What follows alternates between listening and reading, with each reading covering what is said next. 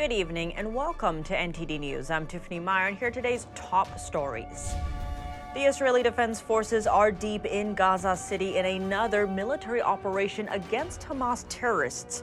Now Israel says it's ready to pause the fighting, but it won't be a ceasefire.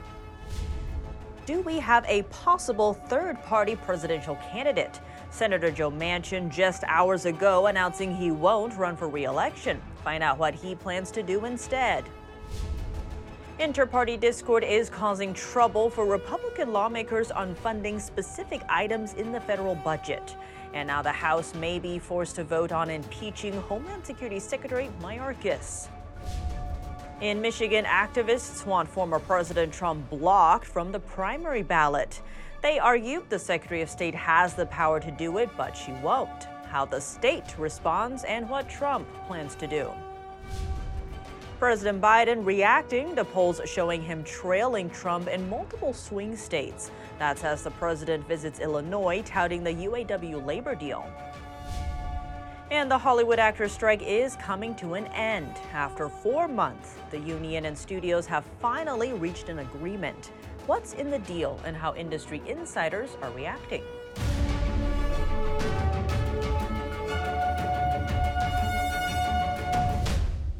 Israel's defense forces appear determined to defeat the Hamas terrorist group no matter their location. One of the IDF's latest military operations was near a hospital in Gaza City. The IDF says Hamas is losing control of the city as it announces a significant turn of events in the war. NTD's Jason Perry has the update.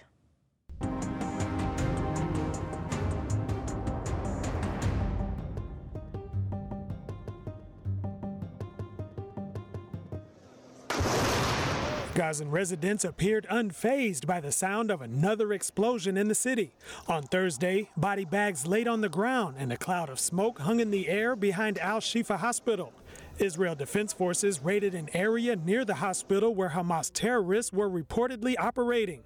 The IDF reported killing about 50 terrorists during the operation. A graphic released by the IDF shows how a Hamas tunnel shaft was located inside a mosque next to a medical clinic. The IDF says the area depicted here are Hamas military posts inside Gaza City. Israeli troops patrolled the area on foot, demonstrating how close a weapon storage facility is to a classroom. Hamas appears to be on its heels as the IDF also reported raiding the terrorist group's Central Intelligence headquarters. Hamas has lost control and is continuing to lose control in the north. The war now appears to be taking a significant turn. For the first time since the war began over a month ago, Israel has now agreed to have temporary humanitarian pauses in fighting for 4 hours a day. IDF spokesperson Daniel Hagari explained. We are at war with Hamas. There's no ceasefire. The public under Hamas is fleeing south because they understand that Hamas is using them as human shields. What does exist? There are humanitarian pauses. These pauses, humanitarian, for specific times, afford the population the chance to organize and move south for its security. Department of State Deputy Spokesperson Vedant Patel addressed one of the initial concerns. As we talk about this movement of civilians, it's also critical that humanitarian supplies and assistance are expanded in the areas where people are moving. Over the course of yesterday, we saw 106 trucks of humanitarian aid flow into Gaza through the Rafah crossing. We'll continue to work towards this and make sure that there is apt flow each day. And while officials focused on providing food and shelter for the displaced families, others entertained the children with cats. These animals came with a Gazan family that fled south. Simsim did not want to eat or drink or leave his cage, but a little later he started getting better, and he started coming out of his cage and eating, and became accustomed to it, just like we have. The IDF spokesperson said the temporary humanitarian pause on Thursday alone allowed over 50,000 Gazans to evacuate south. Jason Perry, NTD News. Senator Joe Manchin will not be seeking re-election. The West Virginia Democrat made the announcement this afternoon. Take a look. I will not be running for re-election to the United States Senate. But what I will be doing is traveling the country and speaking out to see if there is an interest in creating a movement to mobilize the middle and bring Americans together.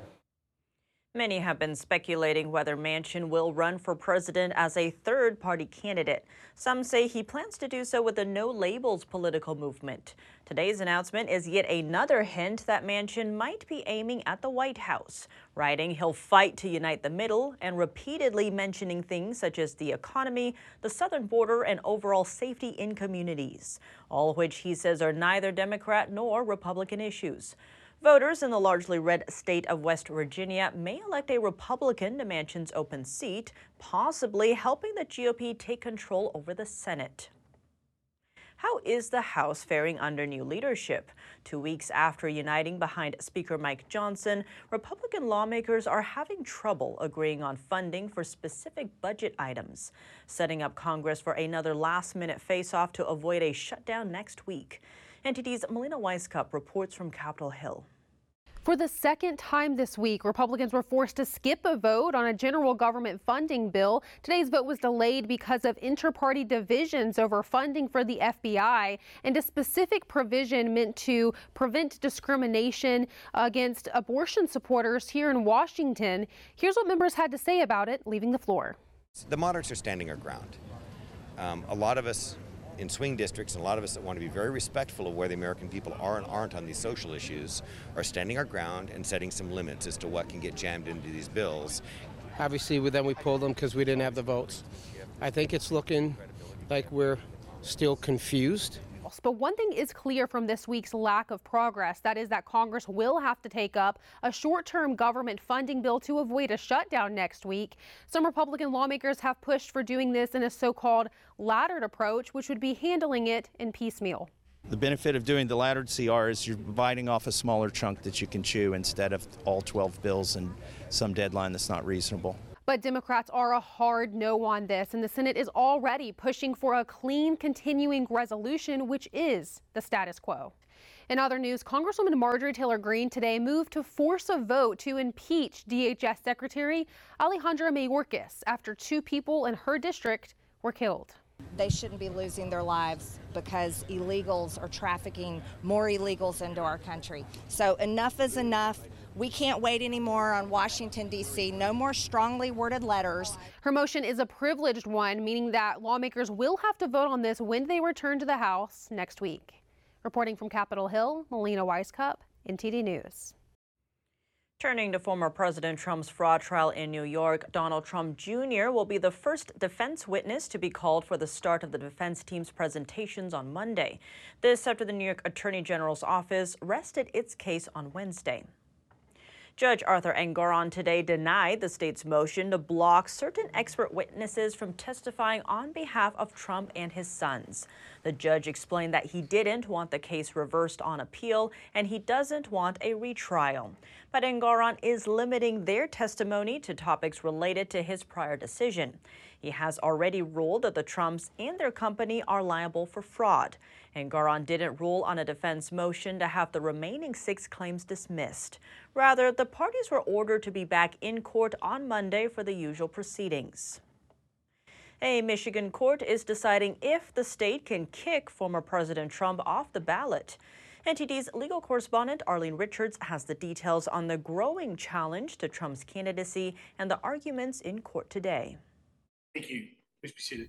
A Michigan judge specially selected to preside over a case that he normally wouldn't handle to determine whether or not Michigan's Secretary of State Jocelyn Benson can keep former President Trump off the state's ballot. In separate hearings Thursday, Judge James Robert Redford heard arguments on cases filed against Benson. Trump tried to get the cases dismissed, but the judge rejected it. Trump now plans to file his own complaint.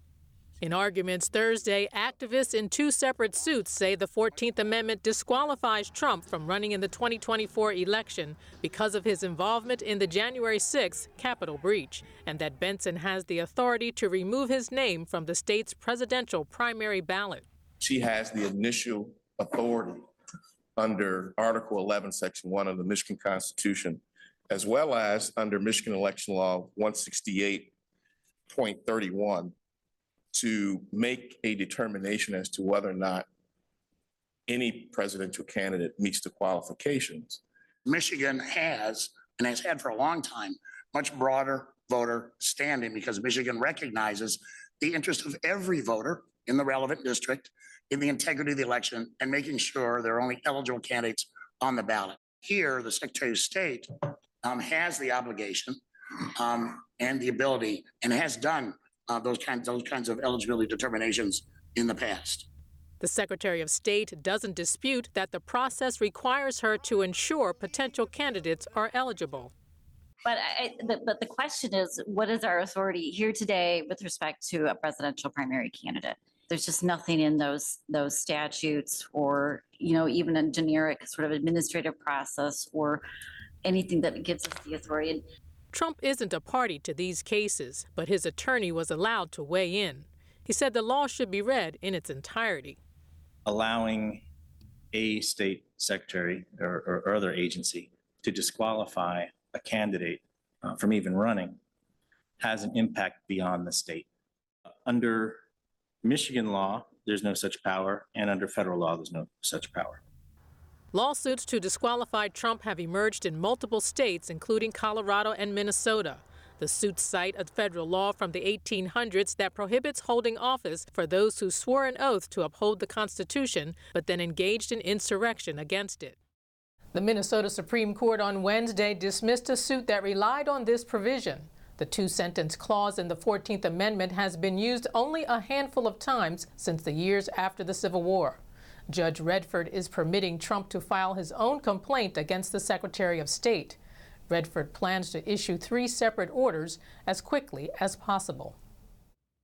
President Biden reacting to polls showing him trailing Trump in swing states. What's his response as he touts the UAW labor deal? NTD's White House correspondent Iris Tao has more. Traveling to Illinois on Thursday, President Biden touting the reopening of his Stellantis plant there and also a historic agreement reached between United Auto Workers and the Big Three automakers. You saved the auto industry, and they should step up for you. The deal you reached set a new standard. The UAW deal, if ratified, would give auto workers a 25% pay hike, better retirement benefits, and more. Back in September, in a rare move by a U.S. president, Biden joined a UAW picket line as some of his members were striking. The move is largely seen as an attempt to gain more union support. But the White House stressing in this week that while President Biden shows support for striking members, does not mean that the Biden administration was directly involved with labor negotiations. This is a victory for the men and women of the UAW. Obviously, we're able to give support to the negotiations, but they did the negotiations. But despite the administration's efforts in touting its economic record, recent polls continue to show a lack of confidence in President Biden's handling of the economy. A recent poll by the New York Times shows that only 19% of registered voters think that the economy is good or excellent. The poll also shows a leading edge by former President Trump over President Biden in a potential 2024 rematch. But the White House insisting that the polls don't represent the reality or the future in 2024, adding that President Biden is delivering for the American public. Why do you think it is being trailing Trump in all these swing state polls? Because you don't read the polls. Reporting from the White House, Iris Tao, NTD News. The actor strike is coming to an end. After 118 days, actors and studios have finally reached an agreement. NTD's Faye Quarter talks with Hollywood insiders about how they feel. Striking actors and studios have made a deal. After 118 days, the SAG-AFTRA Actors Union has reached a tentative agreement with film producers. Actors are overjoyed. I feel great. I think everybody does. I mean, this has been 4 months, almost 4 months. It's been so long, and everybody has just been wanting to get back to work. Laura Orico is a SAG-AFTRA actress who participated in the strike. She says that 75% of being an actor is working just to get work. So the 118-day strike was especially hard on actors like herself. But now, I have a few jobs lined up. I have a voiceover thing that's coming up in 2 months, and then I have a film.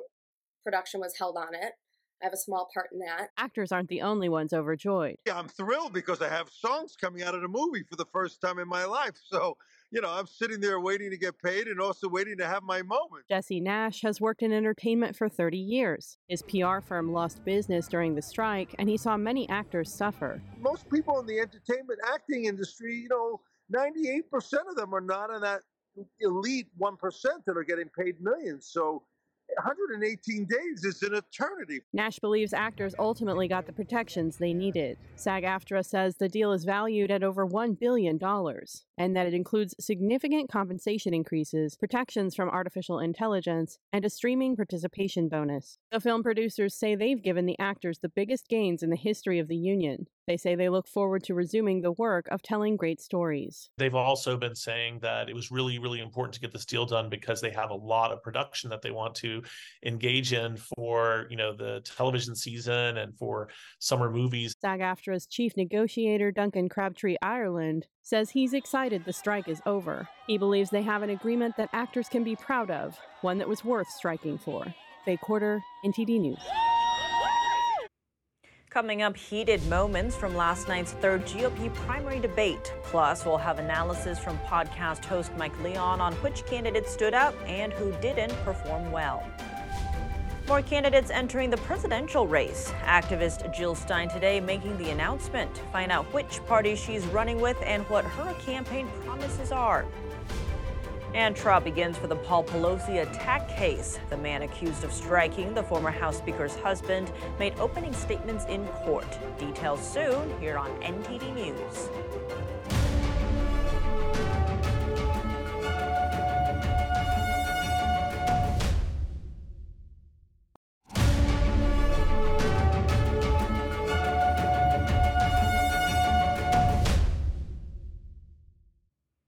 Welcome back. 5 Republican presidential hopefuls duked it out at the third GOP 2024 debate in Miami last night. Candidates made their case to GOP voters on why they should be nominated instead of former President Trump. The debate in Florida took aim at foreign policy and other pressing topics hot on people's minds. NTD's Jeremy Sandberg has more takeaways on what the 5 candidates had to say. 2024 presidential candidate and Florida Governor Ron DeSantis called out former President Trump in his appeal for the GOP nomination. He owes it to you to be on this stage and explain why he should get another chance. He should explain why he didn't have Mexico pay for the border wall. He should explain why he racked up so much debt. He should explain why he didn't drain the swamp. And he said Republicans were going to get tired of winning. Well, we saw last night, I'm sick of Republicans losing. Frustration shared by 2024 hopeful Vivek Ramaswamy, taking aim at the RNC chair for a losing track record since 2018, and NBC, the host of the debate. Do you think the Democrats, and we've got Kristen Welker here, do you think the Democrats would actually hire Greg Gutfeld to host a Democratic debate?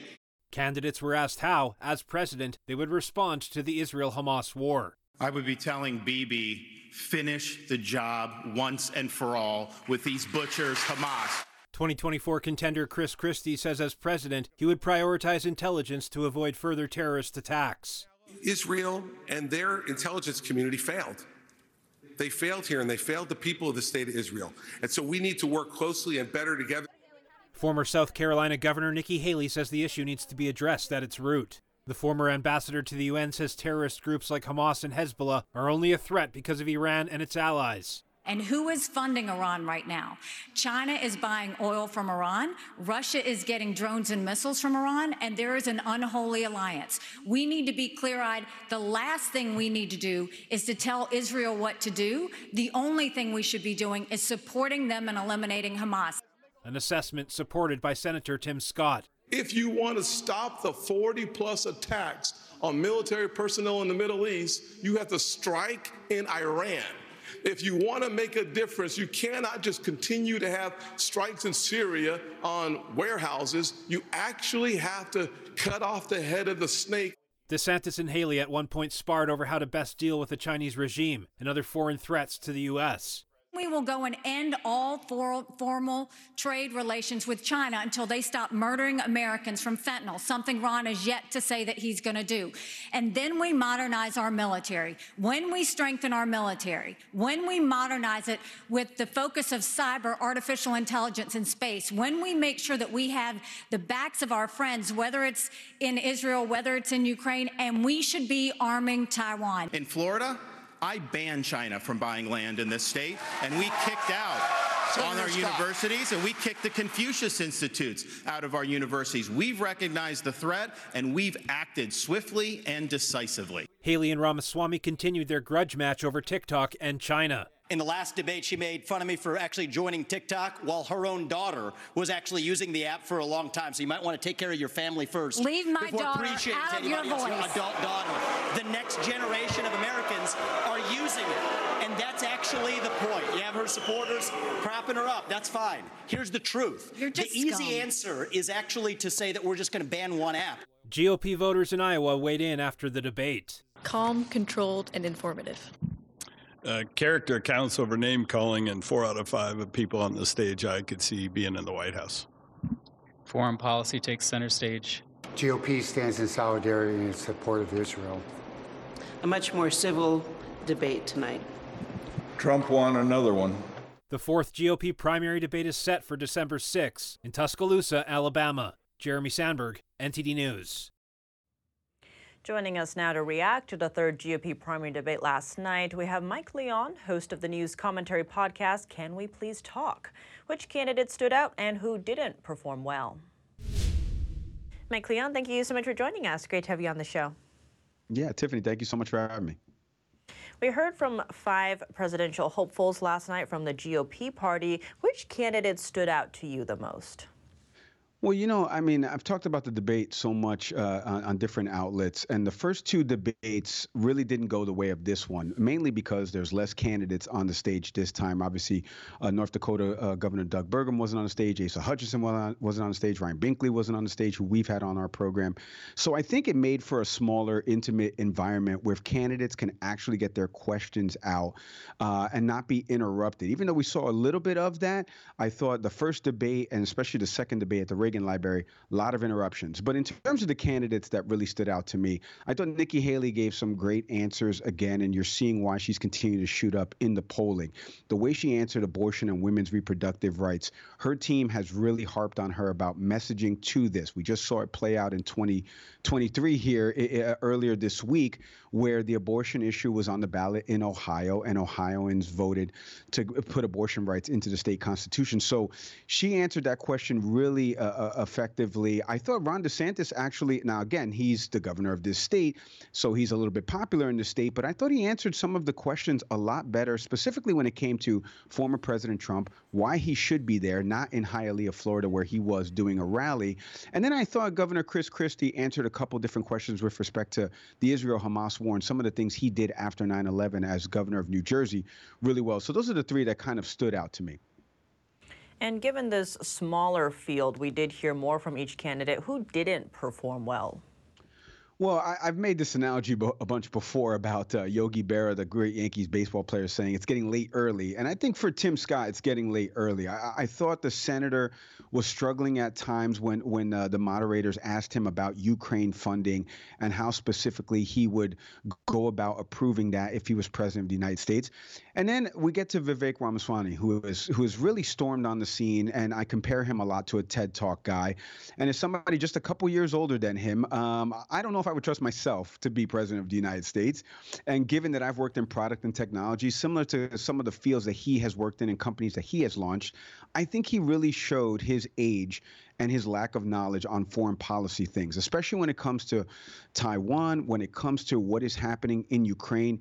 And then at the beginning of the debate itself, actually attacking RNC Chair Ronna McDaniel and really going after her and saying that this debate should not be held by this forum, by NBC News, and kind of calling out the media for some of the things that they've done under the Trump administration. So I thought Senator Tim Scott didn't give the best answers of the night, not too much fanfare of people in the crowd. And I thought Vivek Ramaswamy really showed his age and lack of experience when it comes to foreign policy. As you mentioned, Trump was just down the road about 11 miles away conveniently. Now, all 5 candidates on stage made their case for why they're better than Trump. Who was most convincing, or were they just fighting for Plan B? Yeah, I mean, you took the words out of my mouth, Tiff. I mean, I think they're fighting for Plan B. Unfortunately, we've seen all of the national polling, especially the 10 biggest polls that have Trump and Biden kind of neck and neck right now. Trump leading him in a bunch of key critical states. I was on earlier this week, kind of explaining that New York Times Siena College poll.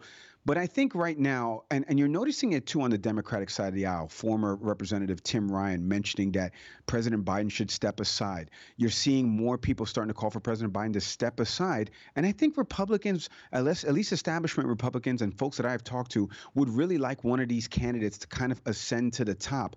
And it's tough because Ron DeSantis tried his best yesterday by cutting to some of the core issues that are playing out right now that the Republicans are championing on, while also trying to not alienate the base that's following former President Trump. But like you mentioned, he's 11 miles down the road and has, if not as big a crowd as what was in attendance at the Adrian R. Center here down in Miami. So it's very tough because it's so early right now. You know, we're still about 10 weeks away from Iowa. So who knows what will finish in the top 3 there in terms of the ballot for Iowa.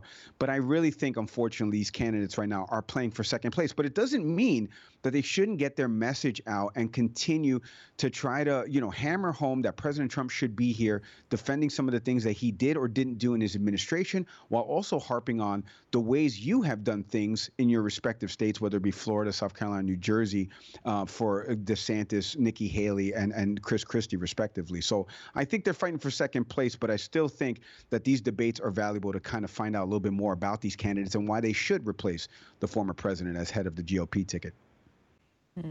Mike Leon, thank you so much for your time. Tiffany, thank you so much. Another confirmed third-party candidate entering the 2024 race today. Jill Stein is running for president with the Green Party. She made the announcement a few hours ago. Over 60% of us now say the bipartisan establishment's failed us, and we need a party that serves the people. I'm Jill Stein, and I'm running for president to offer that choice for the people outside of the failed two-party system. We'll put solutions to the crises we face, crushing inequality, endless war, and climate collapse. Stein ran with the Green Party in 2016 against candidates Hillary Clinton and former President Trump. She's 73 years old, a former physician, and an environmental advocate. This year, she has promoted action on climate issues, supporting the so-called Green New Deal. Her social media accounts show her new campaign slogan, People, Planet, Peace. The Green Party was founded in 2001. It focuses on environmental and social justice issues. The Paul Pelosi attack trial has begun. With jury selection complete, opening statements this morning officially began the hearing. NTD's Jason Blair brings us more. Just over a year ago, police were called to the Pelosi residence in San Francisco regarding a break-in. Hi, how you doing? David DePape is accused of breaking into the house and attacking Paul Pelosi, Representative Nancy Pelosi's husband, with a hammer. Drop the hammer. The trial started Thursday morning in a San Francisco federal court. DePape faces federal charges of assault on an immediate family member of a federal official and attempted kidnapping of a federal officer or employee. He faces a max of 30 years for the first charge and 20 years for the second. DePape also has several state-level charges that will be tried in another court. He has pleaded not guilty to all charges. Surveillance and police body cam footage were released in January that allegedly showed DePape attacking Pelosi and breaking into the house through a window. 2 days after the footage was released, DePape allegedly made a somewhat bizarre phone call to a KTVU San Francisco reporter. During the call, he seemingly alluded to a motive for his alleged actions. It is now being used as evidence in court. During opening statements, DePape's legal team hinted at possibly not trying to refute too much evidence, but focusing more on the why of his actions, therefore proving his innocence of the charges. Reporting in San Francisco, Jason Blair, NTD News. Authorities are investigating as election offices received suspicious envelopes this week. It happened in two separate states, Washington State and Georgia. Washington Secretary of State Steve Hobbs said election workers in several counties discovered the envelopes on Wednesday and that they contained unknown powdery substances. One sample tested positive for fentanyl, another tested positive for baking soda. Georgia Secretary of State Brad Raffensperger said Fulton County election workers intercepted a suspicious letter before it reached the office. He called the incident an act of domestic terrorism. Up next, conflicts in the Middle East were a big part of last night's GOP primary debate. A former U.S. advisor on Iran joins us to discuss candidates' policies on Iran. A Jewish billionaire is resigning from the board of Columbia Business School. He criticized the way Jews are being treated on campus after the Hamas terrorist attacks on Israel. And oil prices stood at their lowest point in more than 3 months on Wednesday, despite the Israel-Hamas war. Conflicts in the Mideast have traditionally sent prices soaring, but why not this time? NTD business host Don Ma explains after the break.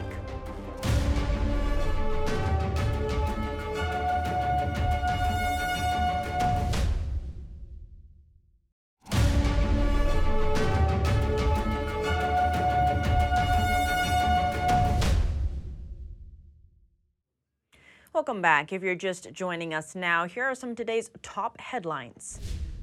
Democratic Senator Joe Manchin of West Virginia will not be seeking re-election next year. The senator said he'll fight to unite the middle, with people speculating that he may be seeking higher office. Republicans in Congress are having trouble agreeing on funding for specific budget items. For the second time this week, the House was forced to skip a vote on a general government funding bill. A judge in Michigan heard arguments on whether the Secretary of State can keep Trump's name off state ballots for president. Activists say the 14th Amendment disqualifies Trump from running in 2024 because he was involved in the January 6th Capitol breach. Israel has agreed to allow a 4-hour humanitarian pause each day in northern Gaza to allow civilians to flee to the south. This came as Israeli troops raided Hamas's intelligence headquarters in the heart of Gaza City. As the Israel-Hamas war escalates, Iranian proxy groups are hitting a record number of U.S. military sites in the Middle East. And the issue came up in the third GOP debate last night. Joining us now to discuss U.S. policy on Iran and the candidates' different approaches, we have Gabriel Nerona, former special advisor for Iran at the State Department. Gabriel Nerona, thank you so much for joining us. Absolutely, pleasure to be here. Now, we heard from 5 candidates in last night's third GOP debate, and foreign policy, Israel, Iran came up. Now, there were different takes on how to handle this. For instance, Senator Tim Scott talked about cutting off the head of the snake, as in Iran, and striking Iran first. Others, like Chris Christie, talked about isolating Iran. What did you make of those stances, and which seemed the strongest to you? Well, I do think Tim Scott is right that you can't just allow over 100 attacks against Americans in the region and just hit empty warehouses or their proxies in Iraq and Syria. That's why this has continued for the last 2.5 years like this. And so if you want to actually solve the problem of these attacks against Americans, you either have to hit back very, very hard, or you have to hit back where it counts, back in Iran. You don't have to do that, but I think Tim Scott made a really important point there. I think he was right. You had others calling just for isolating Iran. That's important, but that's not enough.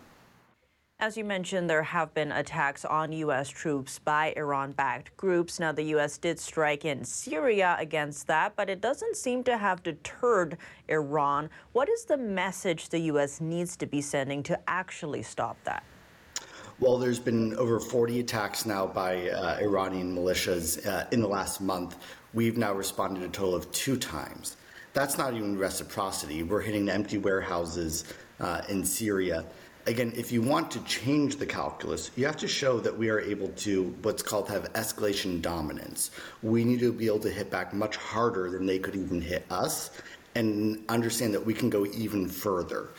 That's what stops attacks. That's why we took out Qasem Soleimani in 2020, and that stopped the cycle of escalation for a bit. And so that's, I think, the most important thing here, to not just lay down and say, please stop. You have to show them with actions. How much of this is tying into the push for trying to renew the Iran nuclear deal? A lot of it. Part of the whole principle that the Biden administration had when they came into office was that they were going to allow Iran to export more oil. They weren't going to enforce our sanctions, and they hoped that that would build goodwill with Iran to be able to get back into the deal. The opposite happened. Iran got billions and billions of dollars, which it funneled to its terror networks, and they sort of said, these guys aren't even credible to be feared. We can take shots at them, and they will still negotiate because they'll want us to stop attacks. Frankly, this administration's Iran policy is the worst I could possibly imagine. The Iran envoy has been under FBI investigation for spilling classified secrets. This whole policy is completely off the rails.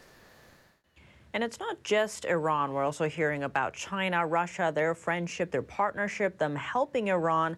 How much is Iran getting from the Chinese Communist Party? Is it funding? Is it more than that? Without China, the Iranian regime probably would have collapsed right now.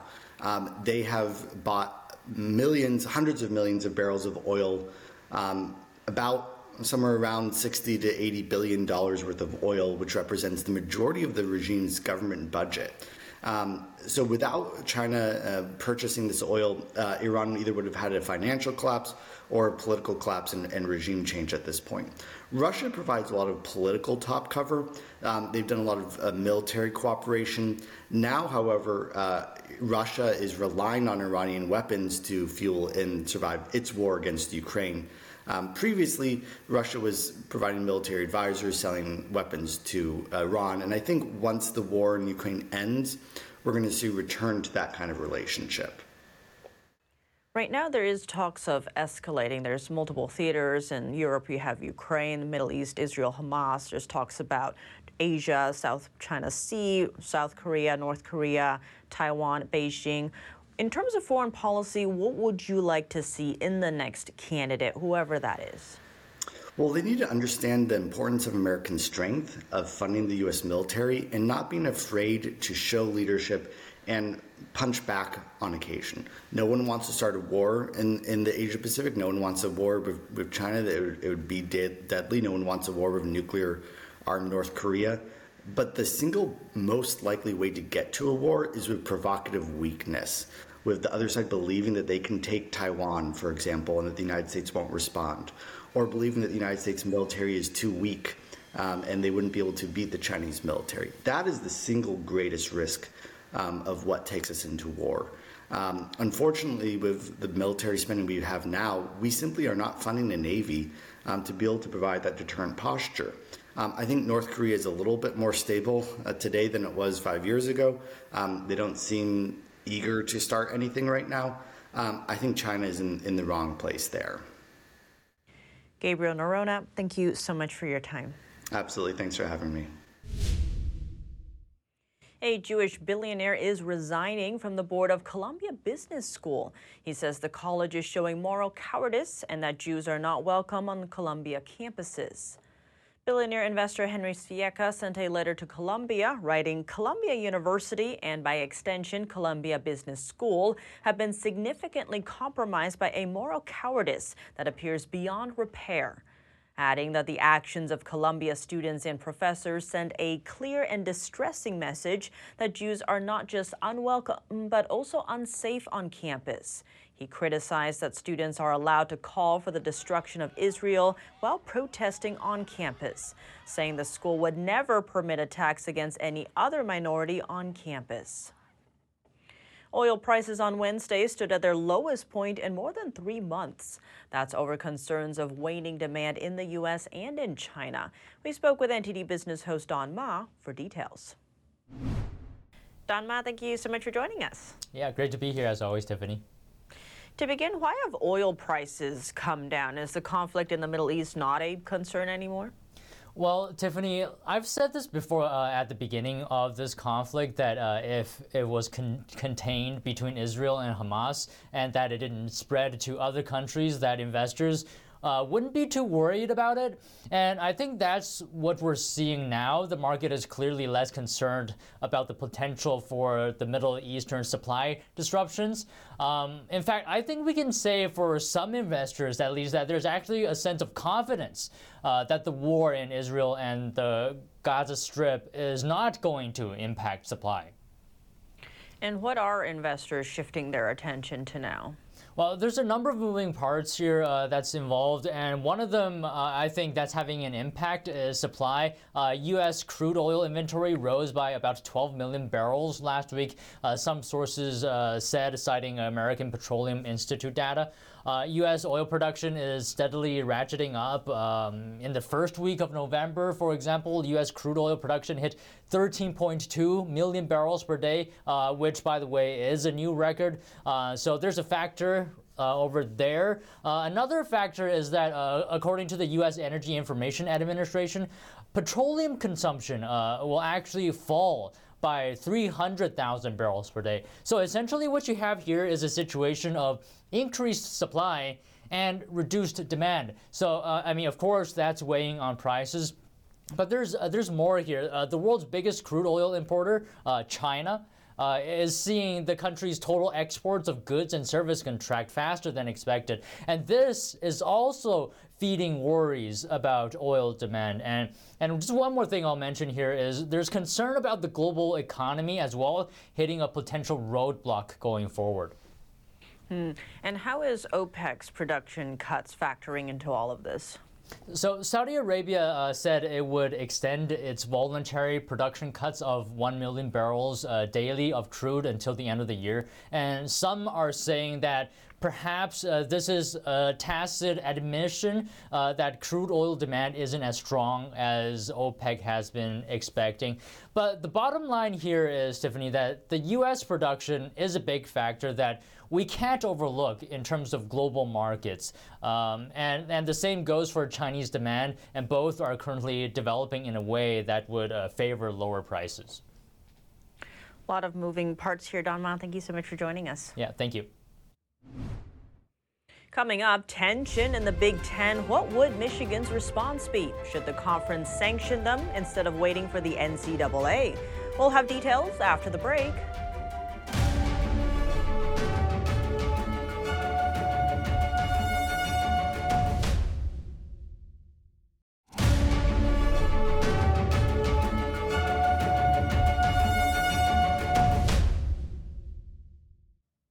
Welcome back. Now for your sports news, we welcome NTD's Dave Martin. Dave, there's a drama unfolding in the Big Ten Conference right now between Michigan and really the rest of the conference. How do you see this ending up? In court. You know, college football is big business. It's extremely competitive. And Michigan has been very successful. You know, they're on straight for their third straight playoff appearance. They've won 2 straight Big Ten titles. Clearly, though, the rest of the conference is not happy with them. Reportedly, they've met with the conference commissioner, pushing for a 2 full-week suspension that's instead of 2 games. Big difference there. Now, Michigan has reportedly said they would take legal action, so they've got their heels dug in. Now, you've said that other coaches have anonymously stated that illegal sign stealing is somewhat pervasive in college football. If that's true, why would there be such a rush to punish Michigan this season? Well, for one, they've been very good this season, and if you wait until next year to punish them, it's not really the same team getting punished. I mean, for all we know, Harbaugh could move on after the season, and then what? But also the evidence reportedly seems pretty blatant. I mean, purchasing tickets to opponents' games, being caught video recording them from the sidelines. Now, I think Michigan, though, has a good point that this could set a dangerous precedent for the future. If this kind of thing is as pervasive as some say it is, it would really open up a can of worms going forward. And looking at the games on the field this weekend, certainly all eyes will be on the Michigan-Penn State game, whether Harbaugh is on the sidelines or not. But there's also a number of key games in the Pac-12. How do you see those shaping up? You know, the Pac-12 has only landed 2 playoff teams in the 9-year history of the college football playoffs. But this year, the conference is as loaded as ever. They've got 5 teams ranked in the top 25, plus USC and UCLA are right behind them. Now, Washington and Oregon are their 2 main shots at making the playoffs. Both have tough games. Washington has Utah. Oregon has USC. USC is dangerous. They just fired their defensive coordinator. They still have Caleb Williams at quarterback. I think they give Oregon all they can handle this Saturday. And shifting gears to the pro game, the New York Jets, who have scored the 3rd fewest points in the NFL, haven't made any personnel changes to their offense thus far. How long do you think that continues? Well, I mean, I guess for as long as their defense can keep them afloat. Normally in these situations, you get rid of either the head coach, the offensive coordinator, or the quarterback. I don't think they're getting rid of their head coach, Robert Saleh. He's done too well with the defense. Their offensive coordinator, Aaron Rodgers, loves the guy. That leaves Zach Wilson. Now, Wilson was benched last year, but they don't have the same backups that they had last year. I think the Jets, honestly, they're just hoping that Rodgers continues his miraculous recovery because it would really be a shame to waste this great defense. Dave, as always, thanks for joining us. Thank you, Tiff. That's all for today's news. Thanks for tuning in. I'm Tiffany Meyer. Good night.